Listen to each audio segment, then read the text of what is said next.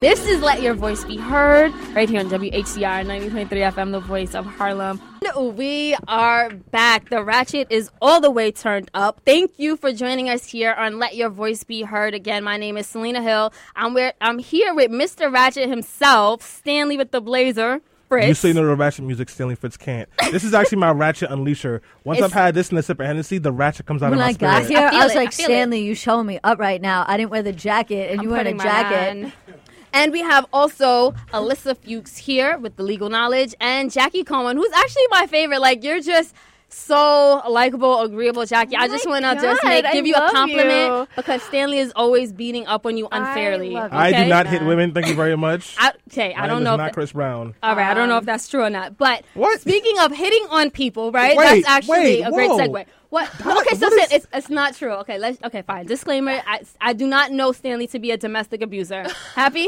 All right, I'm just like Westbury all over again. Escalated real quick. It really did. Marilyn beats me. How you think? I used to be light skinned. She beat me black and black. I can't with you, Stanley. All right, guys. So we are moving on right into again this scathing Chicago Police Department support. Yeah. Right, we're going to talk about excessive force. We're going to talk about police reform, police brutality, and everything that's going on in Chicago. But before we do, I need to tell you guys about Pierre Lowry. Now, he was a 16-year-old African-American teenager who was fatally shot and killed by a Chicago police officer last week, a few days ago. One eyewitness says he was on the run. He was trying to jump over a fence, and that's where she saw the cops shoot him. He died from a bullet to his chest. Now, and she also told the Chicago Tribune, and I quote, that the cops shot him in the air, quote, and that his pants leg got caught on the fence and he hit the ground. If he hadn't gotten shot, he would have cleared the fence, said this unidentified woman, this witness, right? On the other hand, police insist that Pierre fled from a car, then pointed a gun at them. They also said he was a documented gang member. Now, two sides of the story. I will say this. There are pictures online. Well, of course, they put pictures of online, and they're showing in the media, they're showing this picture online of him with a tattoo on his neck that does refer to a gang. And in one picture, they are showing this picture of him holding a gun. Look, but it's still, the saying still goes. Innocent unless proven guilty. No one deserves to die, especially if they're running, if they're fleeing.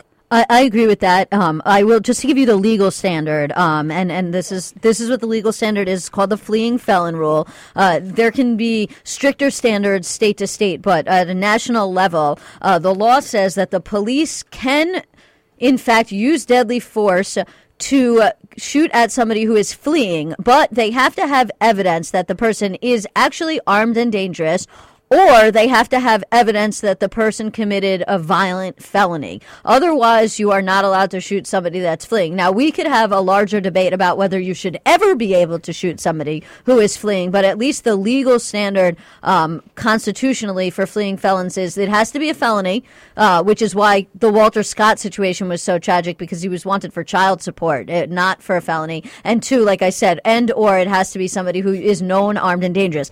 Being a known gang member is not one of the qualifications. You forgot the Negro clause. If black, then you shoot. Well, I will say this: a weapon was recovered on the scene. Police are saying that it was his, Did they spit crack on his nose too? They may have. I don't know. It was not made immediately clear whom the weapon belonged to. We do know, at the end of the day, police are people. They do lie. They do fear for their lives. We don't know what happened. Obviously, this needs to go to trial. So soon as this happened, people in Chicago, they hit the streets, of course. There were hundreds of people pouring out last Monday, last Tuesday about this death of this 16-year-old African-American boy.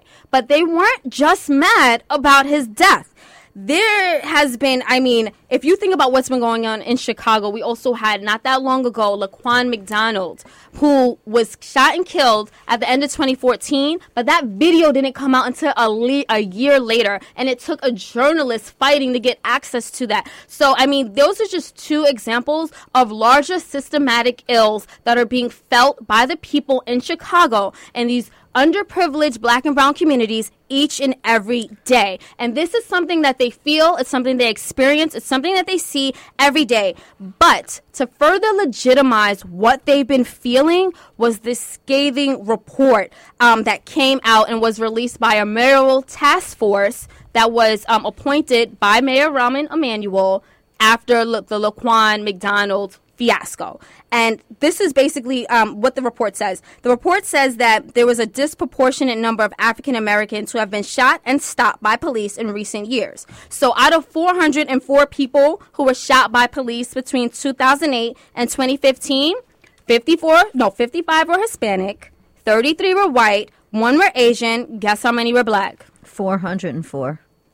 299. Close, Alyssa. Close. You were close. Close enough.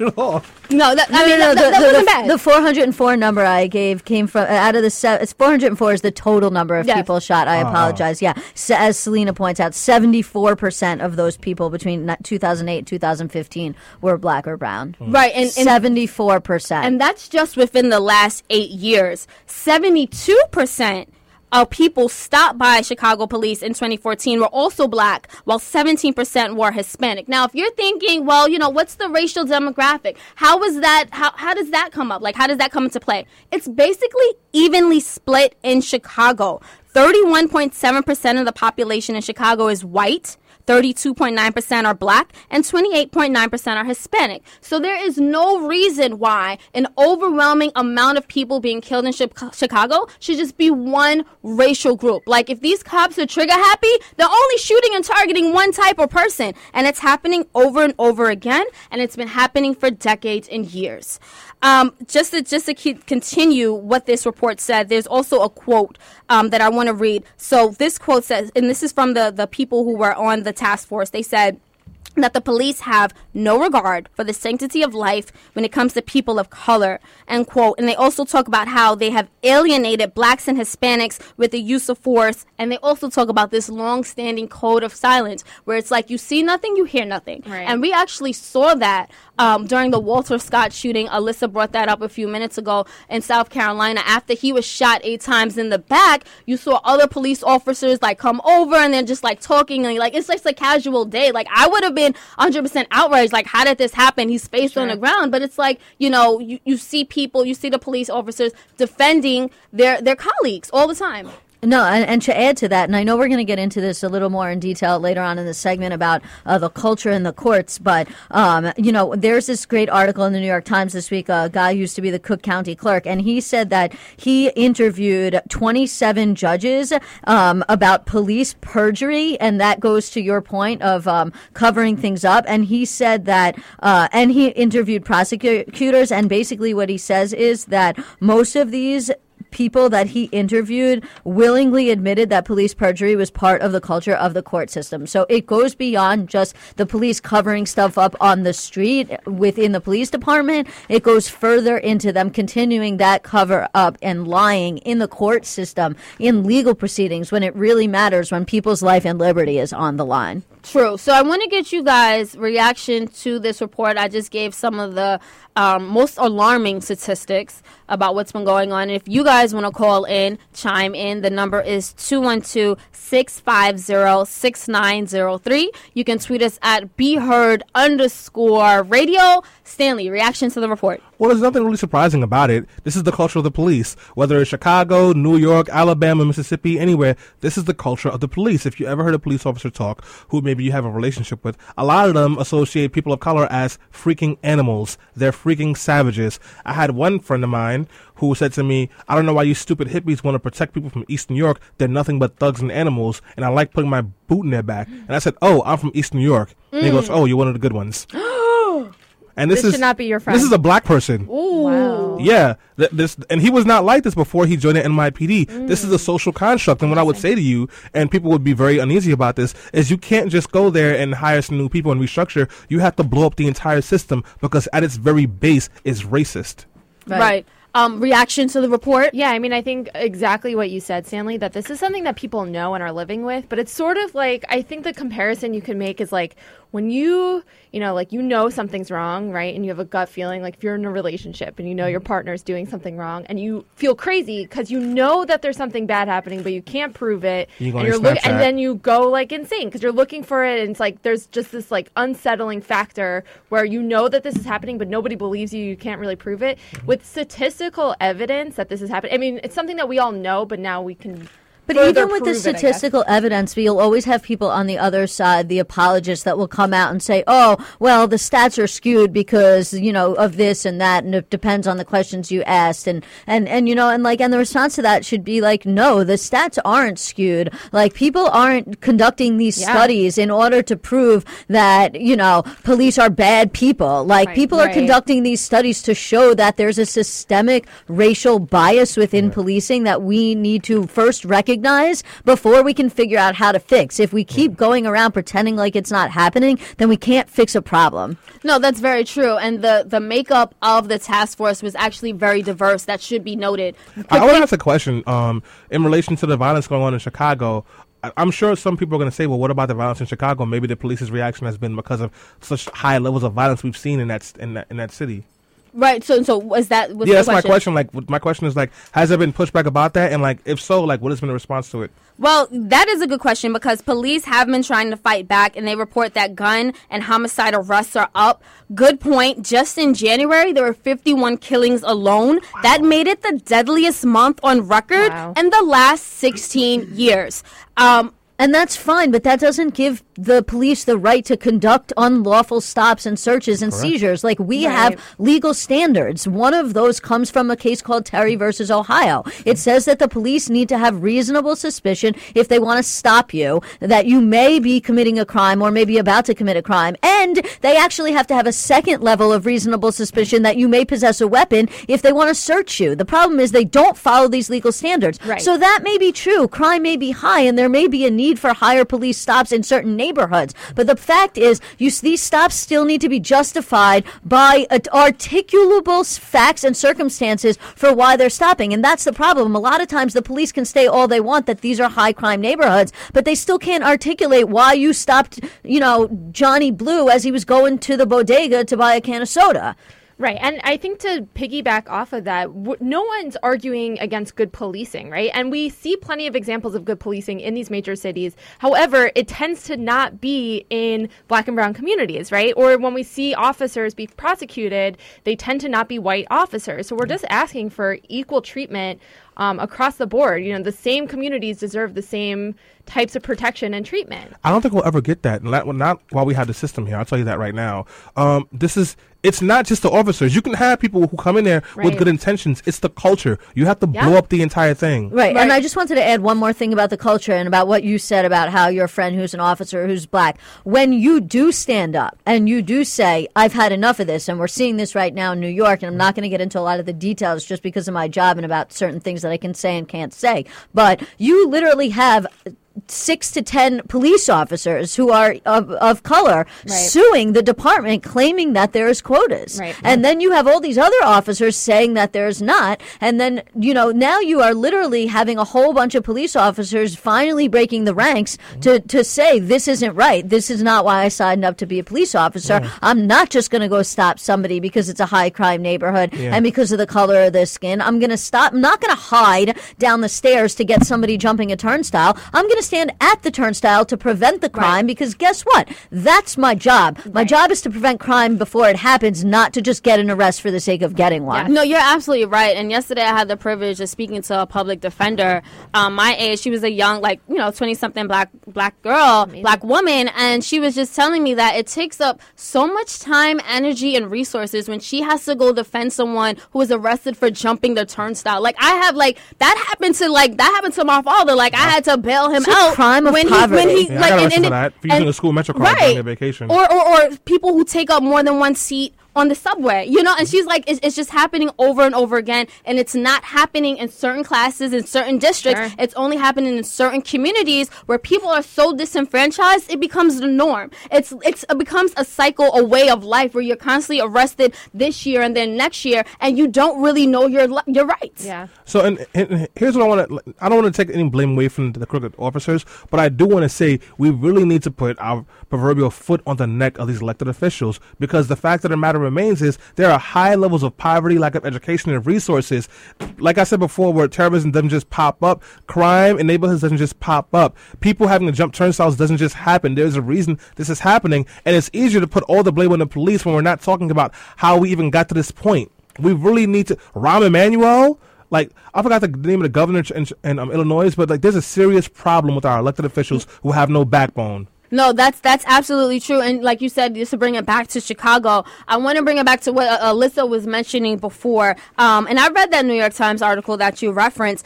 There's something that the report does not say, and it's the fact that there are a number of racist practices that extend also into criminal courts. And indeed, there's a foundation. This is what this article talks about. It talks about this foundation of racism that enters into the court system, where you have many judges and prosecutors who are just as dirty when it comes to defending police officers, and when it comes to just, not even giving the people who may have offended or may not the benefit of any doubt. It's like automatically they're automatically getting locked away. And I wanted to ask Alyssa, because we know as a civil rights attorney, you deal all the time with the system. You're in the courts and you see this first-handedly. Do you believe that the court system has been infiltrated by racism? Yeah, I do. I definitely do. And I think that depends on where you are. And it also depends on who you're dealing with. But I'll give you a perfect example of this. I have a friend whose name I'm not going to mention, who is black, who grew up in Brooklyn, and he is a DA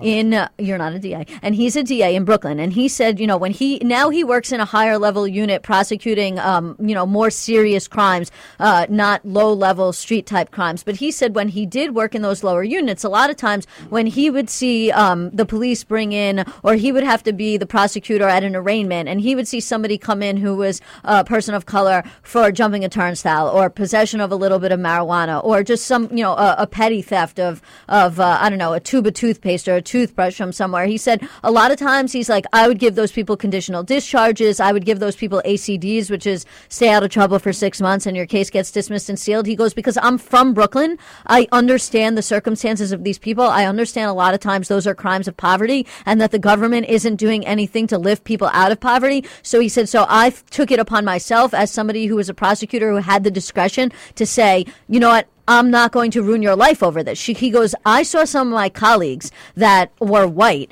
that grew up on Long Island or in Westchester, no offense to Jackie or to me, that are not familiar with the culture of Brooklyn, who do not understand the circumstances that these people come from, that were looking to prosecute these people and put them in jail simply because they took this hard line, like, you do it, you do the crime, you do the time, and they didn't understand the circumstances. So, I mean, that's just one example, and I'm not going to say that that's like pervasive, but that's just one example about how you have some prosecutors that are from here that get it, and they're willing to make the system more, go a little bit easier on people because they understand their circumstances. And then you have all these other people that went to law school that have these high ideals about crime and violence, and like, we have to stop people from committing crimes. And they're like, yeah, let's lock this guy up for 15 days for stealing a Snickers bar because he was hungry. And like, that's the kind of culture we need to change also. No, you're absolutely right. Before we go on break, I just wanted to mention that I have a friend who did wind up in a predicament where someone, let's say that he got into a fight,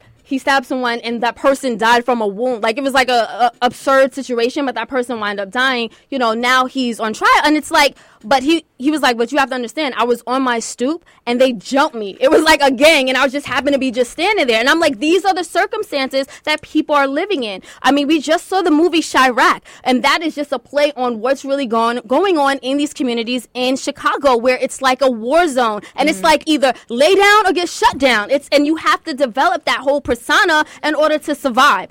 On that note, we're going to take a quick break, but we will continue this conversation about what's going on with corruption, racism, and Chicago right here on Let Your Voice Be Heard. I drive a sports car just to prove. Guys, like all of them diamond rings. Would you kill for? Okay, let's just stop it there. Roll? All right, but we're going to stop it there before we say all 16 bars of that verse. All right, guys, this is 32. I can't. All right, guys. All right, hip-hop heads. This is Let Your Voice Be Heard right here on WHCR 90.3 FM, the voice of Harlem. And my name is Selena Hill. That's Stanley with the creepy ad-libs. That's not creepy at all. That's very attractive. It's not. Alyssa's here, and we have Jackie here. Before we went to break, we were talking about the corruption, the racist courts, and the scathing report that was released about the Chicago Police Department. And I know that Jackie had a comment about Illinois politics because, for many people in Chicago, this didn't come as a surprise. This is not a surprise to me at all, right, that this is happening. I think that there has been a long history of government corruption in Chicago and in the state of Illinois at the very top level. level, the governor, there are like very top level political figures from Illinois and Chicago sitting in jail cells, right? Or who have very recently. So this is nothing new. And I think it's something, granted, Chicago's not the capital of Illinois, but in Albany and in New York, we see the same kind of corruption. And perhaps that's why we see the same kind of issues. To quote my favorite musical ever, Hamilton, right? They say that corruption's such a old song that we can sing along in harmony, and nowhere is it stronger than in Albany. And I think that's why we see the same sort of issues in this state, right? Because the level of corruption we see at the very top. And so there's no oversight into policing and just governance. Absolutely right. Unfortunately, I'm having a little bit of internet problem at the moment, and it doesn't look like the comment was really... Oh, here we go. So we do have a comment from Laura Lee McMahon, and she said, so basically this reportage is more of the same since I was born, how little the world changes. Yeah. Right. No, and it's very sad. Even when I was at that Trump rally a few days ago, one of the things that was being chanted and said amongst us is, why are we still fighting this same battle? It's the same battle that Reverend Jesse Jackson was fighting in the 80s. Then we have, Martin Luther King and Malcolm X. I mean, it's the same thing. It's a reoccurring issue. And I know some progress is being done. I mean, if you want to look at the fact that we even have a report, and the fact that this even made the New York Times and we're talking about it here, that is a testament to progress, but it is not enough. And we can't deal with incrementalism when it comes to, problems of this nature and this scale. Well, you have to shift the entire establishment. You have to remove all the people who are there from the top, because what you're getting is not progress. What you're getting is the establishment giving you a little bit to shut you up and make you feel like change has really happened, but they're still keeping business as usual in the main places, and that's why that's happening. And that's why so many people don't want Hillary there, because they feel like she is with that establishment who's going to do business as usual. And like I said, I'm going to keep on saying this. You cannot just make a couple of new rules and have a press conference and this will all go away. Police will continue to shoot unarmed black people, will continue to fail black and brown people in the court because the whole system is racist. Right. Well, they did appoint a new leader in the Chicago Police Department. And black? People are yes, of course, you already knew that. People are calling for Mayor Rahm Emanuel to resign and to step down because of all the corruption that has been taking place under his administration. And then on top of that, you have the cover-ups. Jackie? Yeah, but to point out what Stanley said before, that even if we put into place and appoint black leadership into these roles, if the system is broken, to the point that you said before, with black police officers talking about East New York in the way that they have, it doesn't matter, I mean, to a degree, who the leadership is, if they're a person of color or not. If the system is broken, it's going to continue to fail. Just Absolutely. A really quick point. If you're in dirty water, it doesn't matter if you don't swim. You're still in dirty water. Right. Great point. And speaking of corruption and just systematic corruption, things going on, we're talking about Chicago, but we also need to talk about what's been going on here with the NYPD here in New York. So the FBI is currently investigating top NYPD officials and the head of city correction officer unions over allegations that they accepted meals, Super Bowl tickets, international trips, etc. from two businessmen in exchange for providing police details for weddings, jewelry deliveries, funerals, amongst other favors. And I mean, the thing is, this just makes me think of that saying that police aren't here to protect people like us. They're here to protect the upper echelon, the people with money, the people with affluence and influence, the people that do go out to vote even in midterm elections, to tell you the truth. But, they're protecting them, but they're targeting us. What did you think about this FBI investigation? I mean, it really didn't come as a surprise to me. On one, you have so much of the, what I'll call, there's two types of corruption, right? You have the let's stop people even though we don't have any reason to stop people, and there's there's a quota but even we're going to say there's no quota even though everybody knows that it's true. That's soft corruption. It's and then you have hard corruption, what we would think of as corruption, taking handouts, for political flavors, right. Or even worse, there's been some reports that of extortion, literally police officers extorting businesses out of money in order to tip them off about police investigations into possible illegal activity that is occurring at their businesses. So literally the police officer coming in and saying, hey, the police are investigating you, and but if you give us some money, we'll make that investigation go away. You know, like that's some real corruption right there. On top of the soft corruption of let's stop every black and brown person, regardless of whether we can come up with a reason for doing it. It's like so blatantly corrupt that you almost assume like they can't actually be able to get away with that, right? Because it's just so, like you said, it reminds me of the police department in the 70s. Right. It's like Tammany Hall. It's like, I'm going to pay you off and you're going to do all these things that I want, and it's going to be this like political machine that's totally corrupt and insane. And so we're starting to discover that maybe this is what's happening, you know, really to no one's surprise in New York City. Yeah, I'm not surprised at all. And now these officers we're talking about are probably some of the better paid officers, but police officers in general don't get paid very well to be outside risking their lives. And I'm talking to risking their lives and just putting their health in danger every single day. They get paid crap. So, you know what? I'm not very much surprised when someone says, I'll throw you an extra $400 if you look the other way when I have a couple of underage people in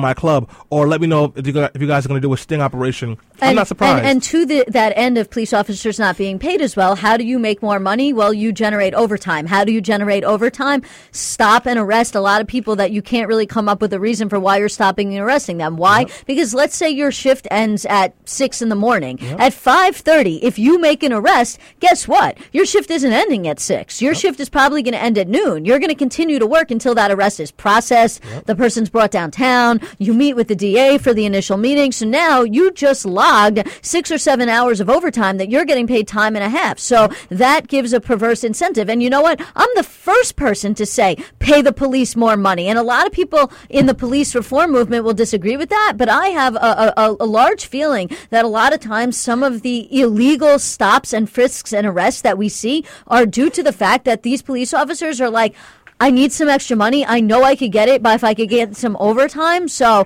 you know what, I'm going to make this arrest, even if it gets thrown out later on, because that will help my pocket. So, you know what, maybe if we were paying police officers more, they'd have less of an incentive to make an extra arrest in order to get that overtime, because they'd be making a decent, livable salary as it was. Right, and we are wrapping up the discussion now.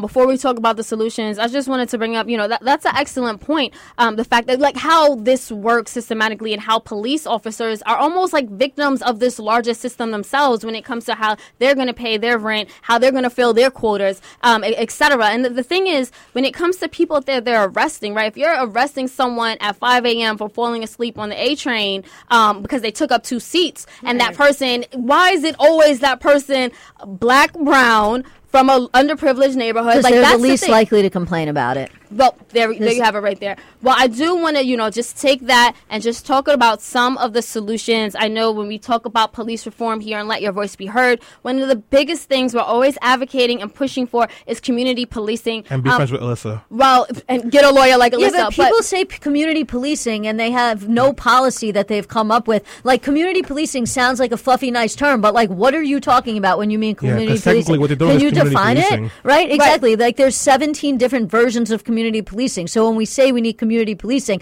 we need somebody to come out there with a plan and tell us what exactly that is. Because community policing could be just as bad as the policing we have now if it's not done the right way. I can tell you what I'd like to see happen. Tell us. So what I'd like to see happen is in all the community board offices, a list of all the officers who work a certain neighborhood with their photos, their badge numbers, and their superiors listed there. Yeah. Police officers coming to community board meetings and tenant association meetings, people having easy access to this information or report of activity that's happened in that neighborhood. And also, if there is a complaint on an officer, the officer is taken off of the beat immediately until you find out what happened. Well, that's never going to happen because of the union. But what I will say is, and this is very unpopular, is that officers should police the neighborhoods where they come from. Like, no offense to people that I knew, that I grew up with, that are from Long Island. If you're from Long Island, if you're from Westchester, if you're from Putnam, if you grew up or you live anywhere outside of New York City, you should be not able to commute into the city to be a police officer and then go home to your nice white suburban home at the end of the night. And you want to be a police officer in New York City, you better live in New York City. And let me tell you something. If you work in city council, that is the law. You have to live in New York City, but it's not the law for teachers and for police officers and for the FDNY, which I don't really understand. Maybe the FDNY, whatever. But like, if you're policing a community, you should live in the community. And I think that Alyssa brought up a really great point earlier with judges that know the community and give out sentences based on what they understand to be problems in the community. And I think that if you have more compassion for the people that you're helping to police and keep safe, then you're going to do a better job of it. My ideal and vision when it comes to community policing is having Officer Joe and Officer Brown live in the neighborhood, talk to the kids on the street, know them by first and last name, know their parents, and can say, like, you know what, Miss Johnson, your son cut class, and, you know, I caught him doing this and so. And I think that, you know, when we develop a sense of empathy, when we get involved in these communities and we develop real connections, we'll see that there, you know, we have more similarities than differences. Sure. And once you understand that, you break down that barrier of fear. And once you don't fear the other and look at them as other, you'll be less quick to point a gun at their face or their chest when you think that they may be a potential threat. And I think that that's what it comes to at the heart of the matter. It's about developing a sense of community and empathy and having police officers feel like they're in my community to protect me and they know me and they're not just there to profile me at the end of the month. Absolutely. And on that note, we do have to wrap this segment up. I want to just say thank you for everyone who's been listening. After this break, Alyssa will be coming back with the quickie all about Texas versus Obama. Stay tuned. This is Let Your Voice Be Heard. I'm sorry if I